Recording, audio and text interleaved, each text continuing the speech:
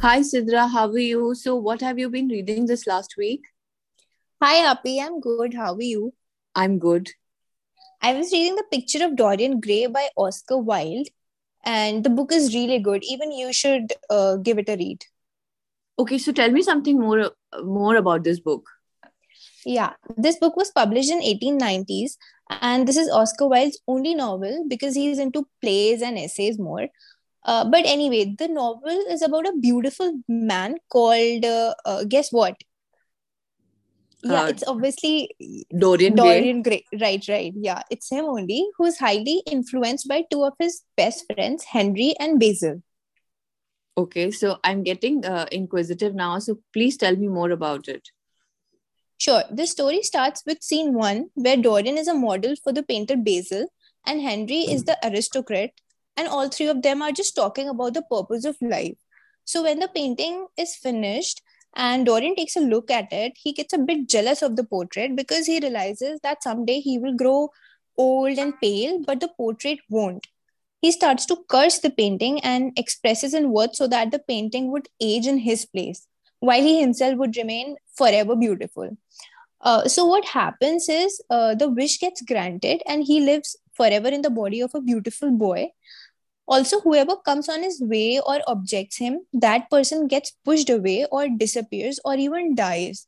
So the story is very mysterious, and this boy has done some really nasty things, but I'm not going to spoil it by spilling everything for you right now.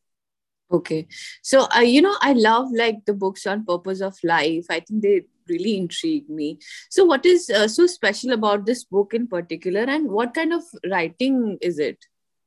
Yeah, almost everything in the book was very special for me. But what I love the most about this one is not just one thing, but a lot of things, because I think the dazzling manner in which the book is written in is the most special part about it, and the humor, of course.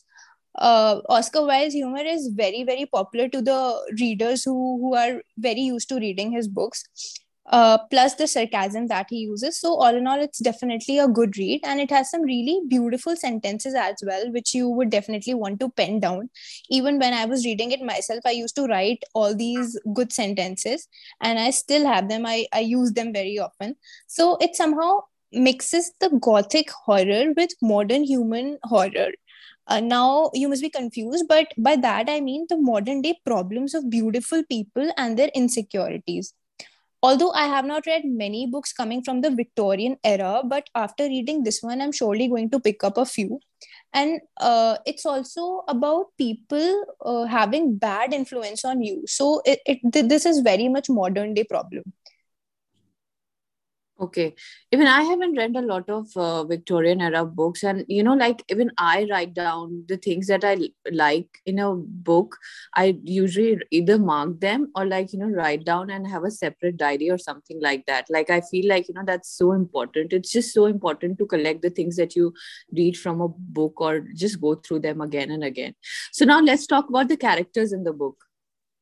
Yeah, the story starts with three friends: Basil, the painter, Henry, the friend, and Dorian, the main character. The three of them function very differently, but very much like archetypes.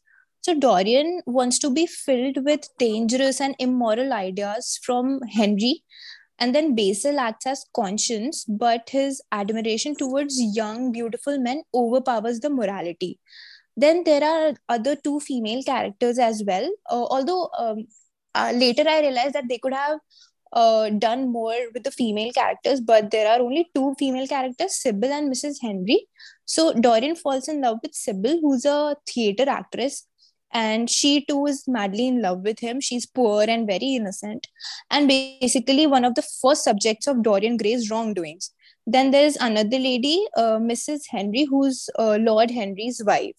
So these are the main characters, and I would like to quote a very uh, good sentence from the book, which was, there are only two kinds of people who are really fascinating: people who know absolutely everything and people who know absolutely nothing. Okay. Okay, that's interesting. So, is there like a particular conclusion that you would like to, give everyone, or something that that you would want to say about the book. Yeah, sure. The book is about a man who sells his soul for eternal beauty, and the story dates back to Victorian era, like I told you. So it goes back to 19th century.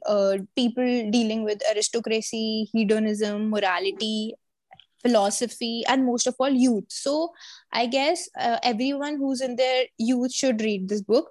It also has witty social satires, which Oscar Wilde is famous for. It has epigrams infused by Wilde only, and they seem to be very light, but then in reality they are very very serious. So it's fun to read all those things. All in all, it's a great classic written very beautifully, and somehow I feel like this book can be easily turned to a movie. Also, I would definitely read this book multiple times if given a chance. Okay. Sidra, I think, why, like just hearing what you're saying, I feel like, the problems of human beings are still the same, like I think we need to work a lot on our inside, the outside environment, whether we're living in the 18th century, 19th century, or right now, it can change according to the times and centuries, but inside problems of human beings are still the same, and human beings really need to work on the inside of the soul to make sure that everything is fine and everything is in place. So I think that's basically the conclusion, and I think it seems like a very interesting read, and I think this is something that I would really want to pick up, and for sure. And I think, like you said, that since it's the only novel that's written by Oscar Wilde, and I'll definitely make sure that I'll pick it up and read. Yeah, I want you to read it because the Dorian Gray's character is very amazing, and Yeah, you'll be curious to know what he's gonna do next. yeah. I think the character is also something that looks exciting, and something that you can explore. Right, right. Okay, all right. So I'll see you next week then. Yeah, okay. Bye. Bye.